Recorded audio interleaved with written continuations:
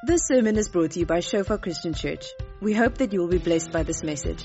Our audio and video sermons are also available on Shofar TV to download and share. Good evening, church. Churcha. I've always wanted to just say that. How's the churcha? Can I get a hallelujah?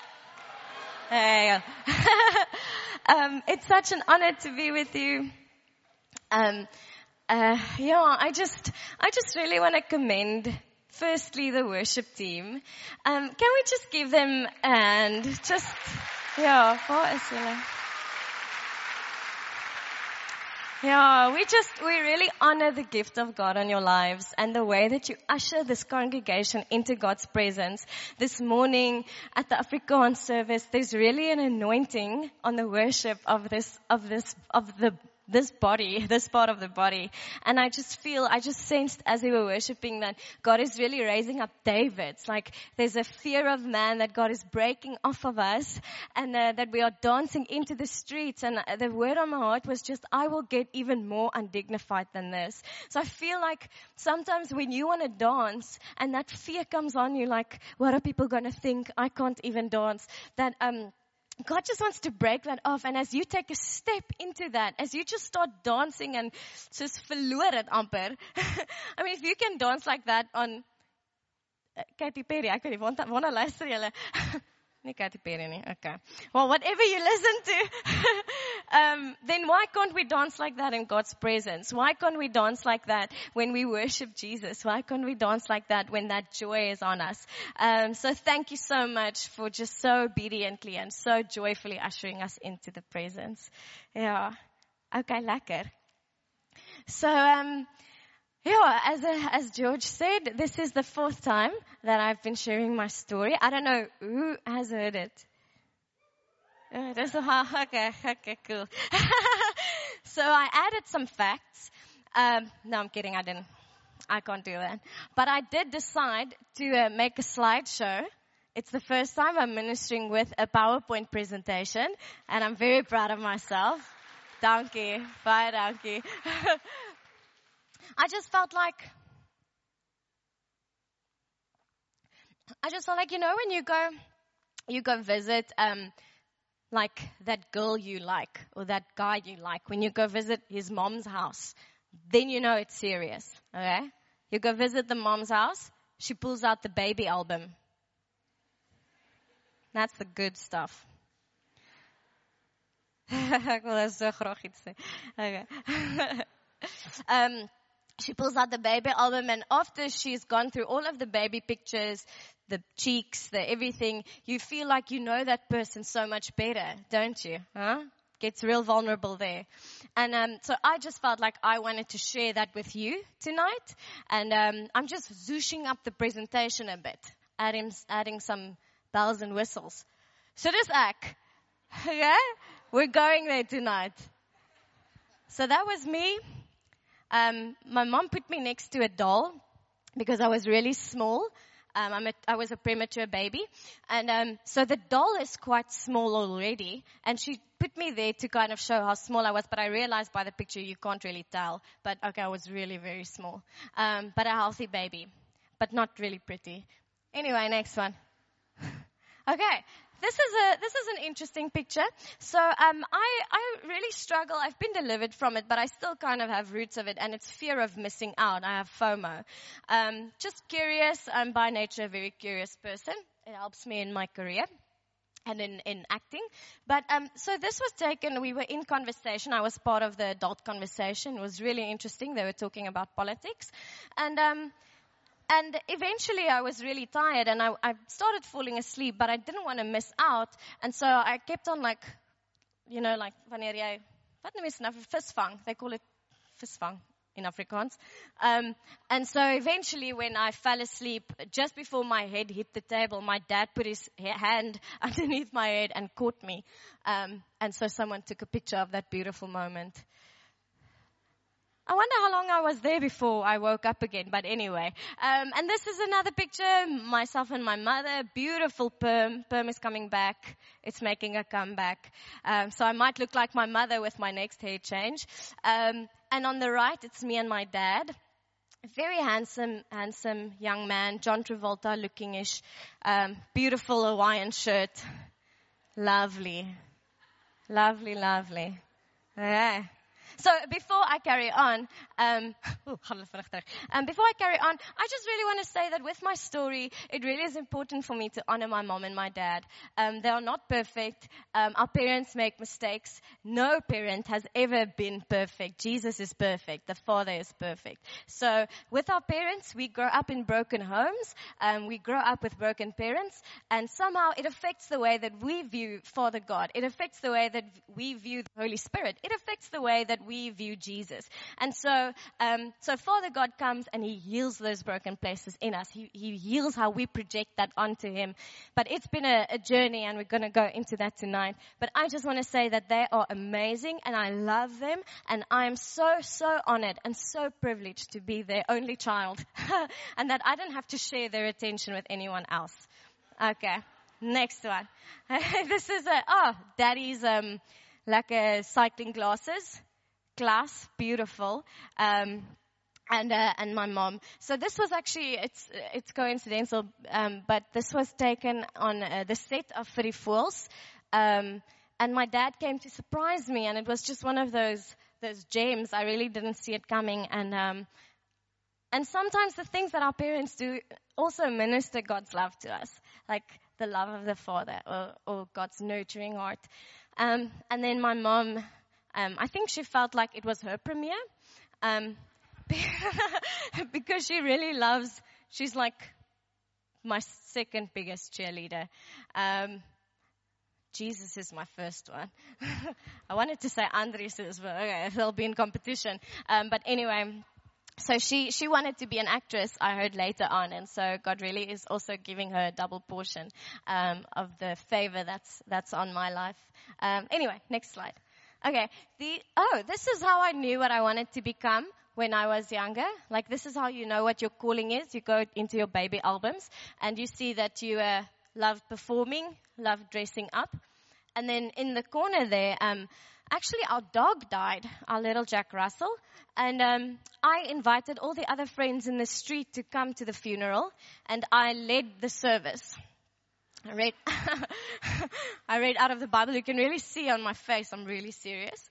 And I scolded Natasha, the one at the back, who was playing with the other dog, because she wasn't crying with us. Yeah.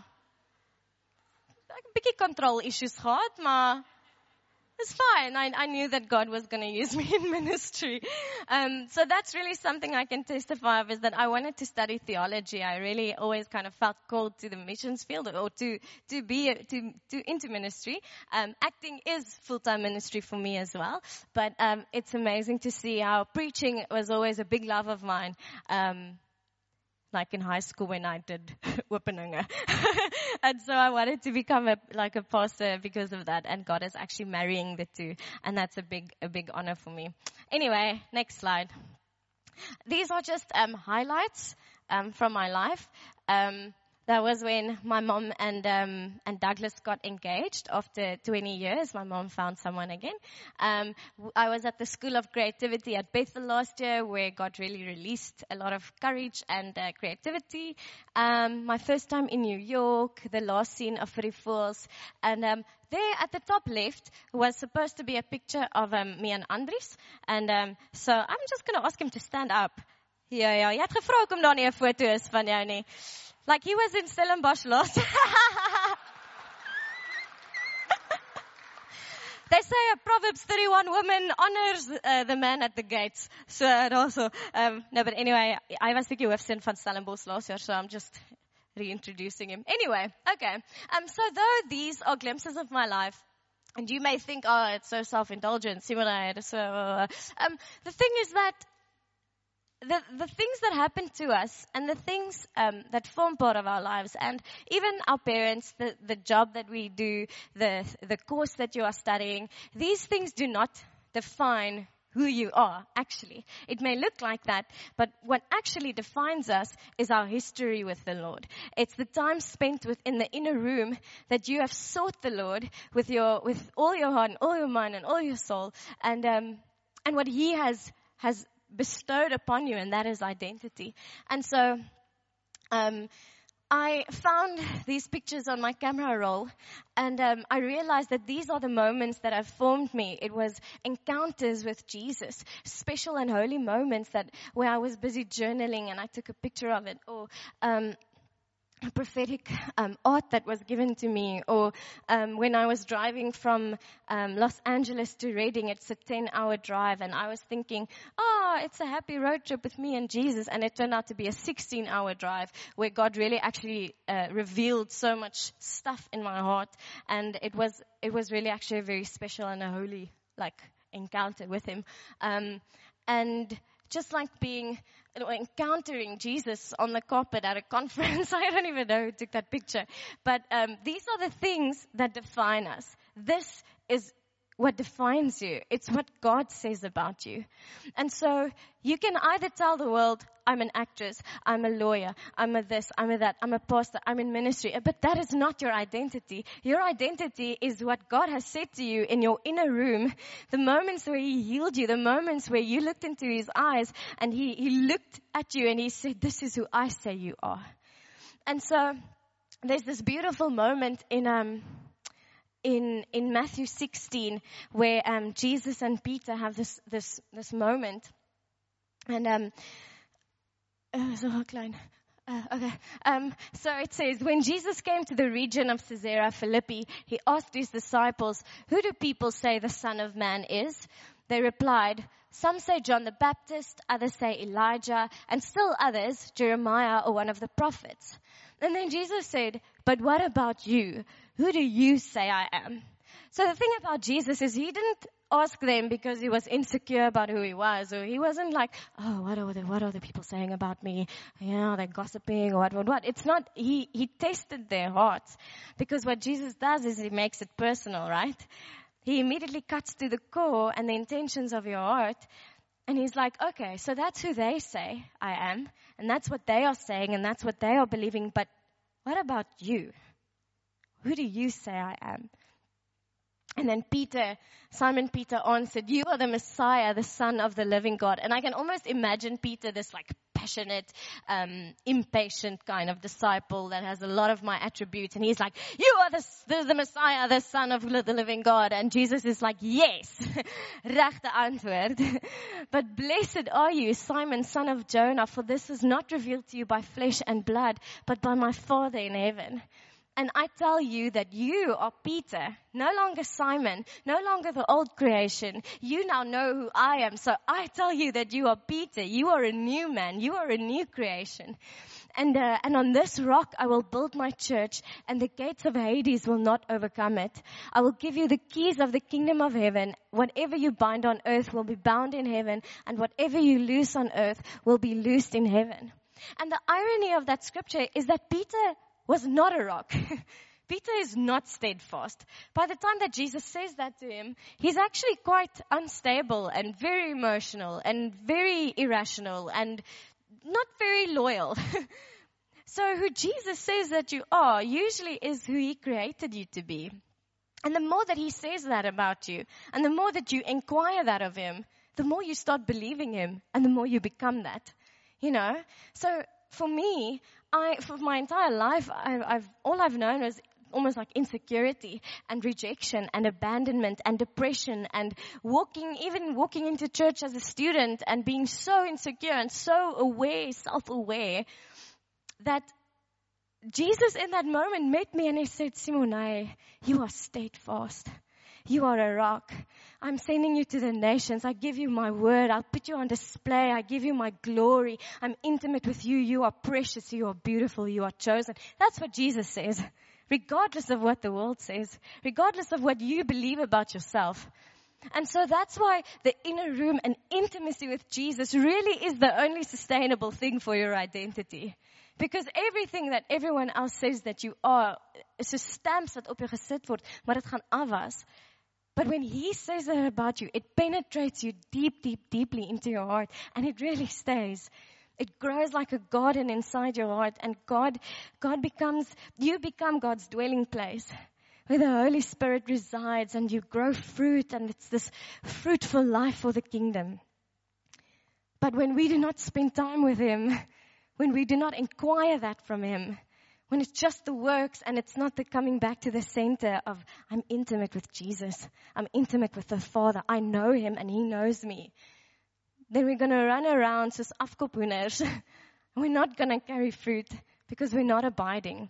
That's just really like the cry of my heart this entire week, actually this entire month. That's just what God has been bringing me back to, is intimacy. The keys that Jesus is talking about. I'll give you the keys of the kingdom of heaven. I believe that's intimacy. It's the knowing of the Father. It's the knowing of who I am, because that's who Jesus says I am. And so, I think, it's just a well-known fact that, identity is something that is bestowed upon us by our fathers at a young age and from a young age in our houses or in our homes. And I think that's also why I struggled with identity a lot, because my father and my mother divorced when I was 4 years old, and I didn't see my dad a lot. And so I had to seek identity in other things. I had to seek identity in the things that I do. Especially regarding performance, especially regarding positions, especially regarding academic stuff, etc., in relationships. I didn't know who I was until I met Jesus, and I had a real encounter with him in 2006, because I did go to church. I did go to church and Sunday school and all of those things throughout school, and even in that, God taught me, and I grew up with the Word, and I loved Jesus. But I didn't really know the fullness of what salvation meant. I didn't know what the joy of my salvation meant, because by then, or at that stage, in 2006, when I was 16 years old, I was so depressed, and life was such a burden for me. Every morning I woke up, it was just such a weight to go and face the world.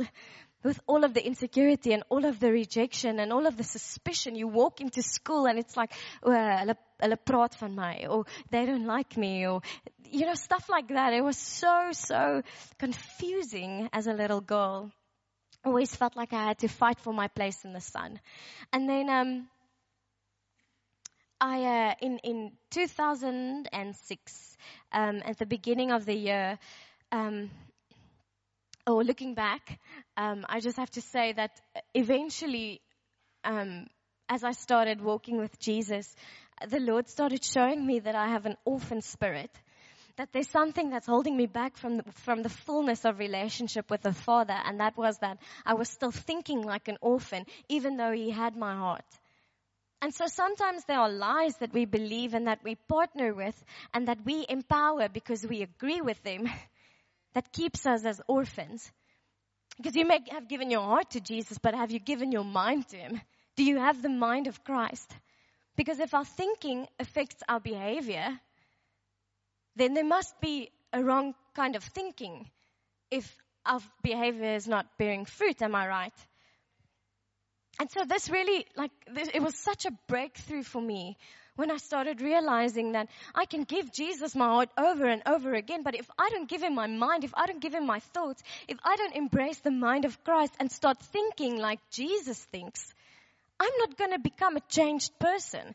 I'm not going to walk as a daughter. I'm not going to believe that I am worthy. I'm not going to believe that I'm worthy of the cross even. Well, I'm not worthy of the cross, but He decided that, and now I agree with Him. I'd rather agree with Him than the enemy. So this orphan spirit has kept me from my destiny and has kept me from my calling and has kept me from fullness and from life for such a long time that it's my life mission to root it out at the core. Like, I will go after this thing because I hate it. I literally despise what it's doing to the body. I despise what it's doing to the church, what it's doing to sons and daughters, keeping us from inviting others to the table, keeping us from going out and being like salt and sprinkling us among society. Because we keep to ourselves. We want to stay like this because it's safe. But that is actually still an orphan mindset. And so the Lord started liberating me from that in 2006 at the beginning of the year, when I found out that it actually started for me in my mother's womb. My mom and my dad became pregnant in 1989. And my mom was in the Air Force and my father was in the Army. And by that, or at that stage, if you were a woman and you became pregnant in the Air Force without being married, you immediately would lose your job. By that stage, my mom was in the Air Force for 12 years. She built herself a career. She was the assistant to the head of the Air Force, Generaal Geldenhuys. And so if she lost her job, she would have lost everything that she kind of built her life on. And she didn't have something to fall back to. My dad came from a very status-driven home. His father was, high up in church, and his reputation and just his identity was also for him like the pride. The pride was kind of the problem. Anyway, by then they decided that they should go for an abortion, or that my mom should go for an abortion. So they visited the first abortion clinic, and the doctor knew my mom's general somehow. He said, "Are you Tinky?" And he said, "But you are Generaal Geldenhuys' daughter, assistant." And he just became convicted, and he said, "I'm sorry, I can't do it. If the general finds out, then he's never going to forgive me." I do not know how the general knew him. Anyway, maak jy saakie. The second time they went to a clinic, they went to one in Lesotho, where it was an underground abortion clinic. And when they came there, the doctor was overseas for research, so he wasn't there. The third time that they went, they went, and then the receptionist looked in her diary, and she made an appointment for the next Friday, 2 p.m., really apologized profusely and said that, it won't happen again, sorry for the miscommunication. The third time that they went, the next week, Friday at 2 p.m., when they arrived, the police closed down the abortion clinic that morning at 10 o'clock because it was an underground abortion clinic. And I'm always like, hands for Jesus. Just give him a hand. I'm very thankful for that. Anyway, I got saved before I got saved.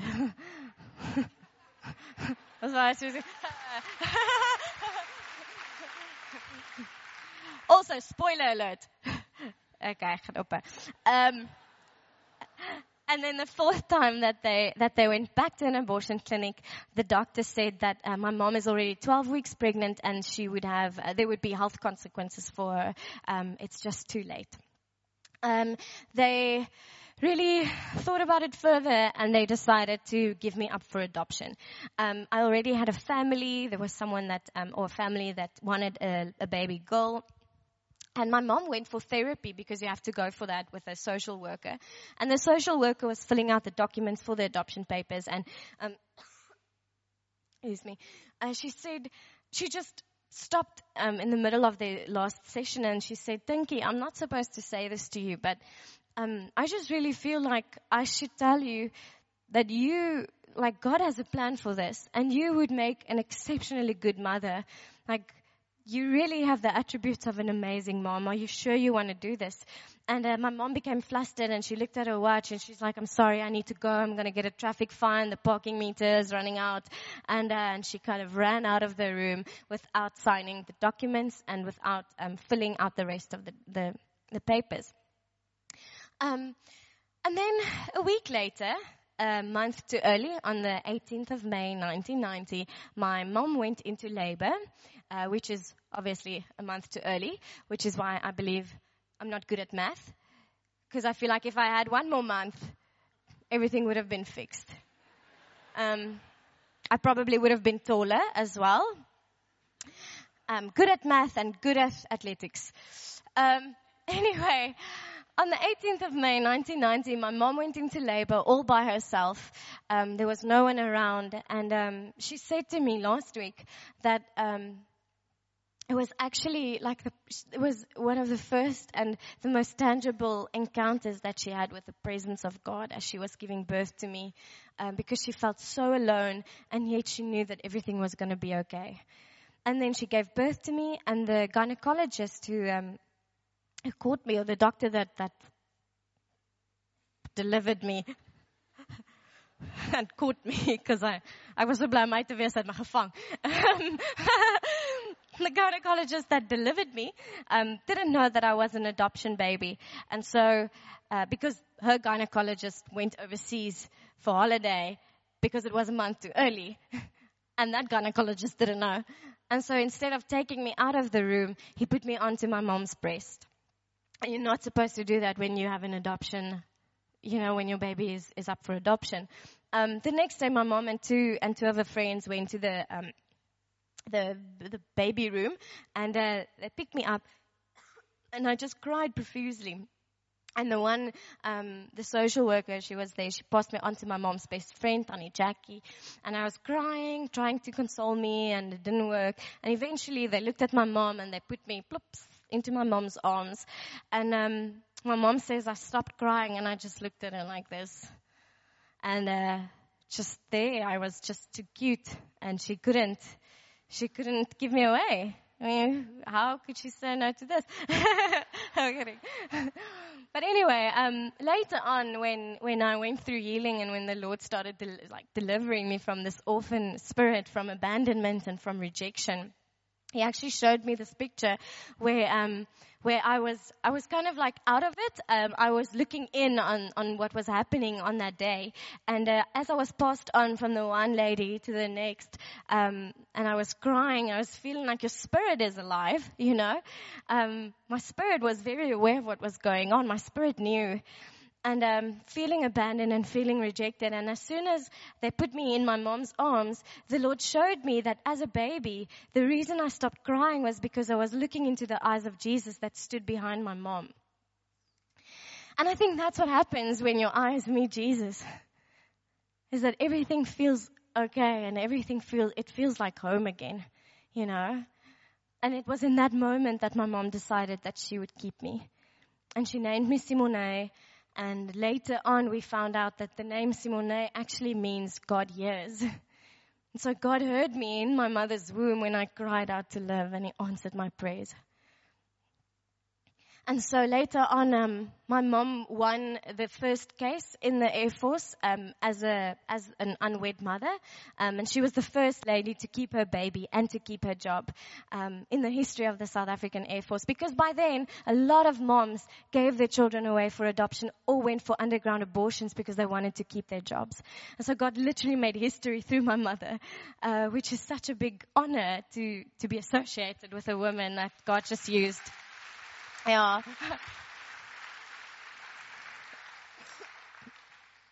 So, even though the story is pretty miraculous and it's pretty amazing, when I found out in 2006 that I wasn't wanted and that my parents literally tried to get rid of me 4 or 5 times, it felt like the carpet was ripped out of from under my feet. It felt like my world was shattering to pieces. I felt so abandoned and so rejected and so unwanted and unloved and unchosen that I was battling the worst depression of my life. Like, my friends were worried about why they didn't make the netball team, and I was worrying about why was I even alive. No one wanted me. And so carrying that spirit of death around that was spoken over me in the womb was a very, very big burden. And I knew the Lord, but I didn't know Him. And so in 2006, I had an encounter with Jesus that changed my life forever. And we were at a Winkelspruit camp. It was Retief Burger was still like the worship leader and was very intimate. And the Lord really moved in such a powerful way. And they actually put a rope up in the big room. And they put it up from one corner of the room to the next. And they gave us all tiny pieces of string. And the tiny pieces of string, they said, represented our lives. And the big rope represents Jesus. And they said that Jesus is the vine and we are the branches. And unless we abide in him, we cannot bear fruit. We cannot do anything. Jesus continuously invites us to abide in him. Abide in me. Abide in me. Tie your tiny rope or your tiny piece of string to the big rope, and I will give you life and I will give you fruit. And yes, there will be pruning, and yes, there will be disciplining, but it's because I love you, because I want you to bear more fruit. And everyone was very happily, putting their strings to the big piece of rope, kumbaya and happy clappy and jumping and hurpling out of the room. And I stood there. It was almost like 200, 300 people. And I was left alone in this big hall with my tiny piece of string and Jesus and a lot of anger in my heart and a lot of bitterness. And I just knew that I had to do business with the Lord because I was so depressed and I was so suicidal that I didn't have any hope. And it was almost like Jesus became my last resort. And so if you are at a place in your life when you are at utter desperation, when nothing else relieves your pain and relieves your suffering and gives you hope, I want to tell you tonight that you are at the best place that you can be. Because in your brokenness, God crashes in and he saves. And that verse that says, he took me from the miry clay and he stooped low and he picked me up and he made me great. David says he put my feet on a rock. That's exactly what God did with my life because I was in the gutters. Emotionally, I was absolutely broken and wrecked. And I stood with my piece of string and I suddenly felt the love of the Father and the love of Jesus that filled me from the top of my head to the tip of my toes. And it felt like fire literally going through my body. And I knew that I felt so loved and so seen for the first time in my life. And that night, God said 3 things to me, and I'll never forget it. He said to me, I've loved you before you loved me, and I have chosen you before you could choose me back. And by that stage, I knew the word, but I just, it's like kind of skimming through it in Sunday school. And later on, funny enough, I found it in Ephesians 1 verse 4. I'm like, oh, God spoke to me through scripture. I didn't even know it wasn't scripture. Ephesians 1 verse 4 says, for he chose us in him before the creation of the world to be holy and blameless in his sight. In love, he predestined us for adoptions, as for adoption to sonship. Ek raak so opgewonde ek verloor waar ek is. Adoption to sonship through Jesus Christ in accordance with his pleasure and will. Did you know that it's God's pleasure and will to call you a son and a daughter? Did you know that it's God's pleasure and will to put the adoption papers in front of you and say, I want you so badly, just sign it. Soos jy is myne, ek kom vir jou. I'm inviting you to the table. Just come. It's my pleasure and my will. Even before you were born, before you were created, I wrote it down that you would be mine. I want you. I want you. I want you. I want you. And I'm choosing you. And even if you never choose me back, I'm still going to want you. I'm not an insecure God that I put my love out there and when you reject me, I walk away. God's not like that. When he says he loves, and it's a steadfast love and it's a strong love and it's not insecure. So when Ephesians says that he chose us to be adopted as sons into the kingdom, it means that there's a transaction that should be taking place. One from orphanhood to sonship. Am I right? And so the second thing that he said to me is, I will turn your pain into purpose. I do have a plan with your life. And at that stage, I was so hopeless and so depressed because the one thing I really wanted to know was, God, do you have a plan with this? It feels like I can take anything as long as I know that you know what you are doing. And most of the time, God is not intimidated by your pain. He's not intimidated by your questions, as long as your questions don't redefine his goodness. All right? So circumstances may never dictate what we know to be true about his goodness. We stay true to what the word says, and the word says that he will work everything together for the good of those who love him. So circumstances say one thing. Circumstances said one thing to Joseph. You are in prison. Your brothers abandoned you. Your father didn't even come to look for you. But he said to his brothers when he forgave them, he said to them, you intended to harm me, But God intended it for good to accomplish what is now being done, the saving of many lives. So the hope that God puts in you is that your pain not only serves a purpose for His redemption in you, but also for the nations to see that He's a good and a redemptive God. The saving of many lives. So what you are going to do is that you are going to push through the pain. And you're going to press in for intimacy so that God can turn it around and many people can be saved. It's not about us anymore. So let that be the hope that is put in front of you. Let that be the joy that is put in front of you. Like Jesus that endured the cross for the joy that was in front of Him was us. So we go through pain and suffering for the joy that is set before us. And that is that many other lives will know Him. And then the third thing that He said to me is forgive them, because they didn't know what they were doing. And so, if Jesus proclaimed that in Luke 23 verse 34, where He hung on the cross and He said, Father, forgive them, they don't know what they're doing, it immediately models a lifestyle of forgiveness to us. Because Jesus will never ask you to do something that He's never gone through. And He went through the worst type of rejection and abandonment that any human being can go through on earth. And I was really struggling with that. I was really struggling to forgive my father. In all honesty, I could so gesukkel for years and years and years. I just felt like, God, but he doesn't deserve it.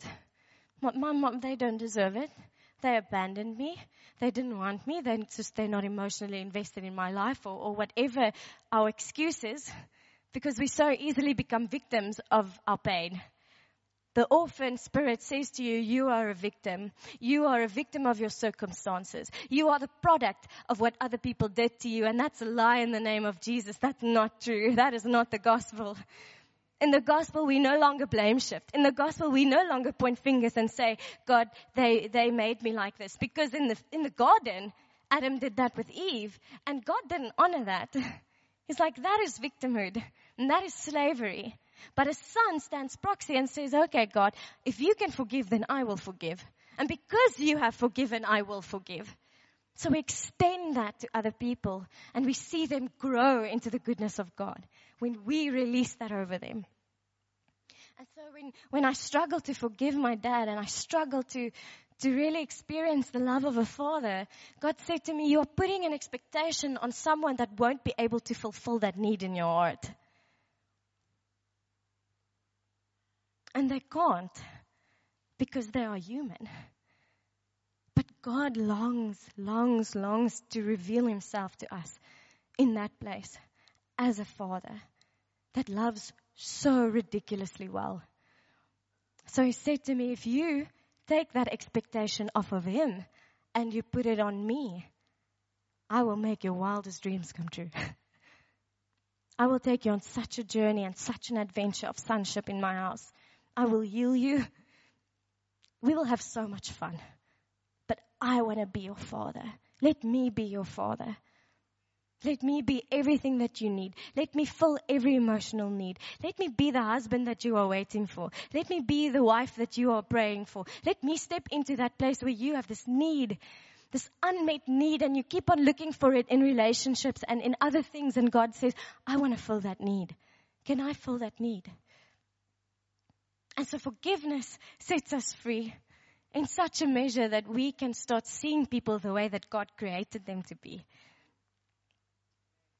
And in these three things, God really started to heal me and really started to mature me into identity and into sonship. And it still is a journey. It still is a big journey. I will be perfect one day when Jesus comes back for me. For us. It's coming for all of us. There's a by the way.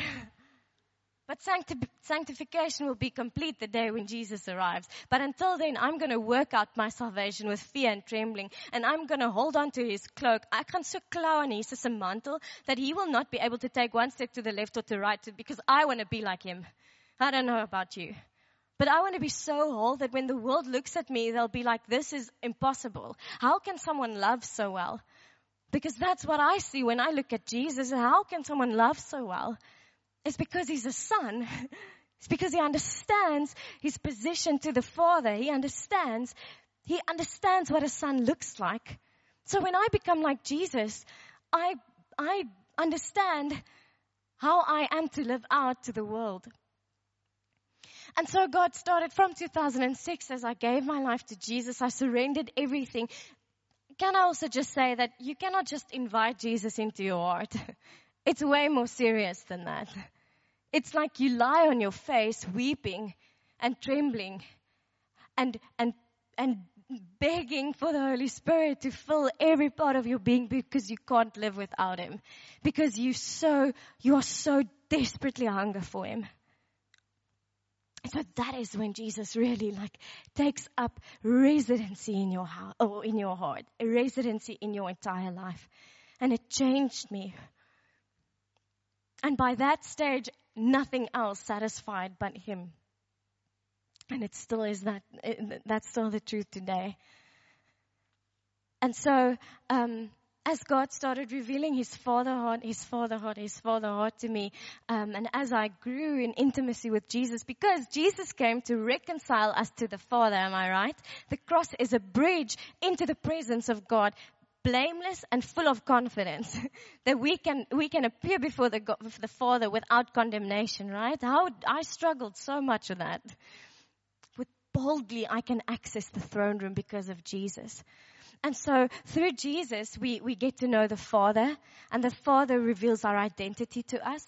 And so He started showing me what an orphan does versus what a son does. And it completely blew my mind when I realized, what I'm doing now feels wrong because it comes from a place of lack. It's actually from an orphan mindset. And then, this is what sonship looks like, because I'm full and so I give from that place. I'm not striving, I'm not performing, I'm giving because I'm connected to the Father and I understand what love looks like.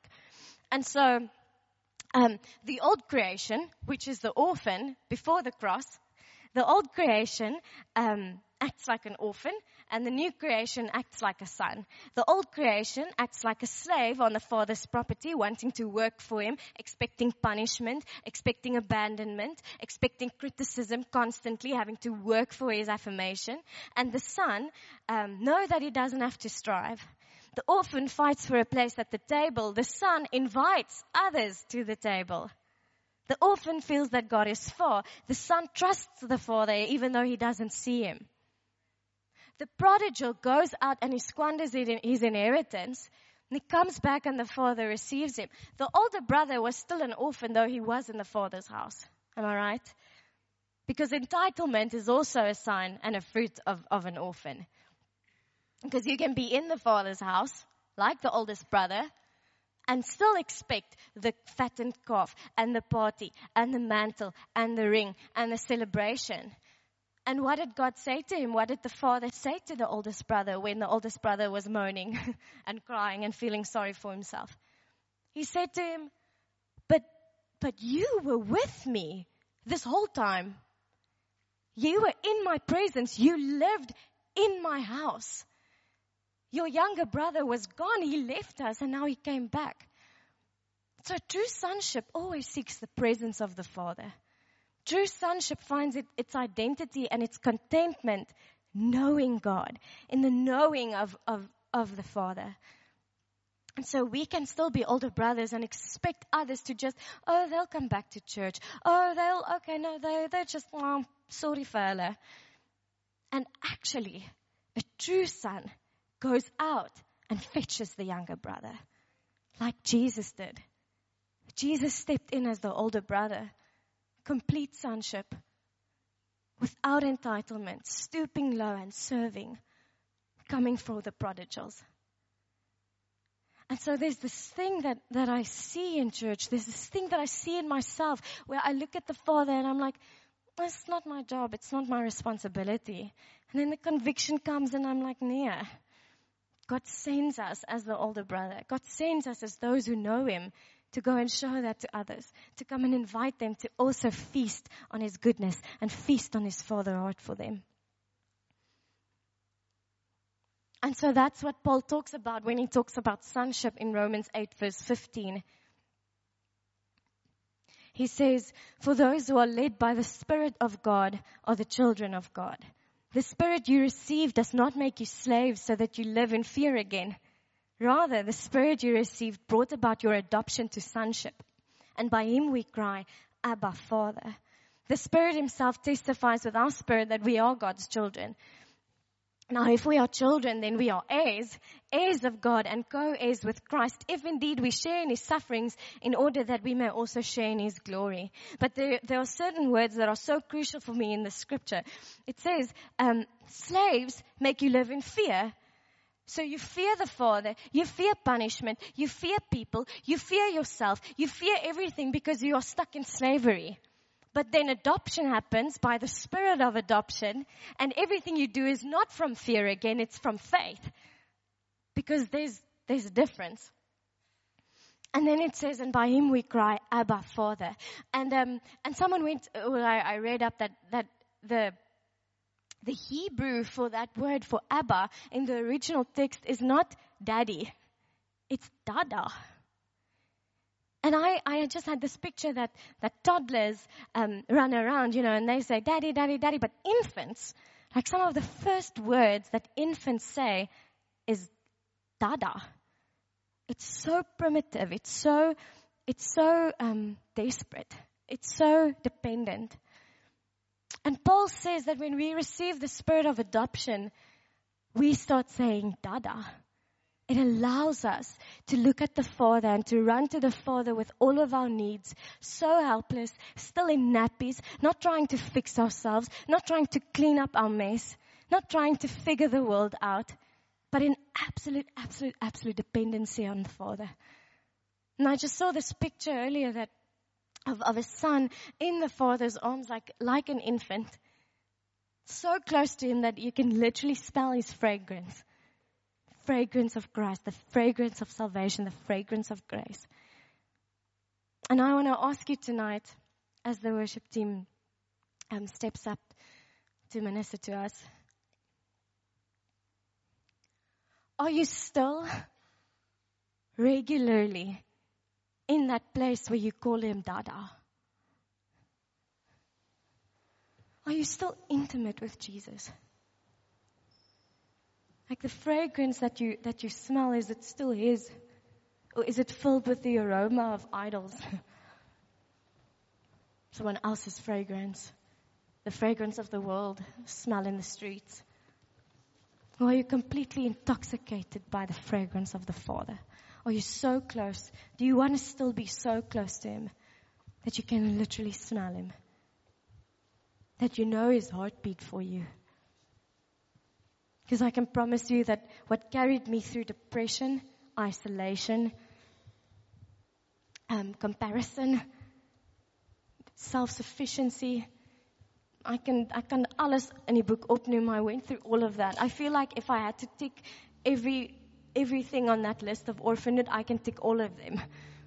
I was so broken, so incomplete, and so needy. But what a place for God to crash in and change my life. And that's what he wants to do with you tonight. Thank you for listening. Remember that our sermon audio and videos are also available on Shofar TV. Go to www.shofaronline.tv to download and share.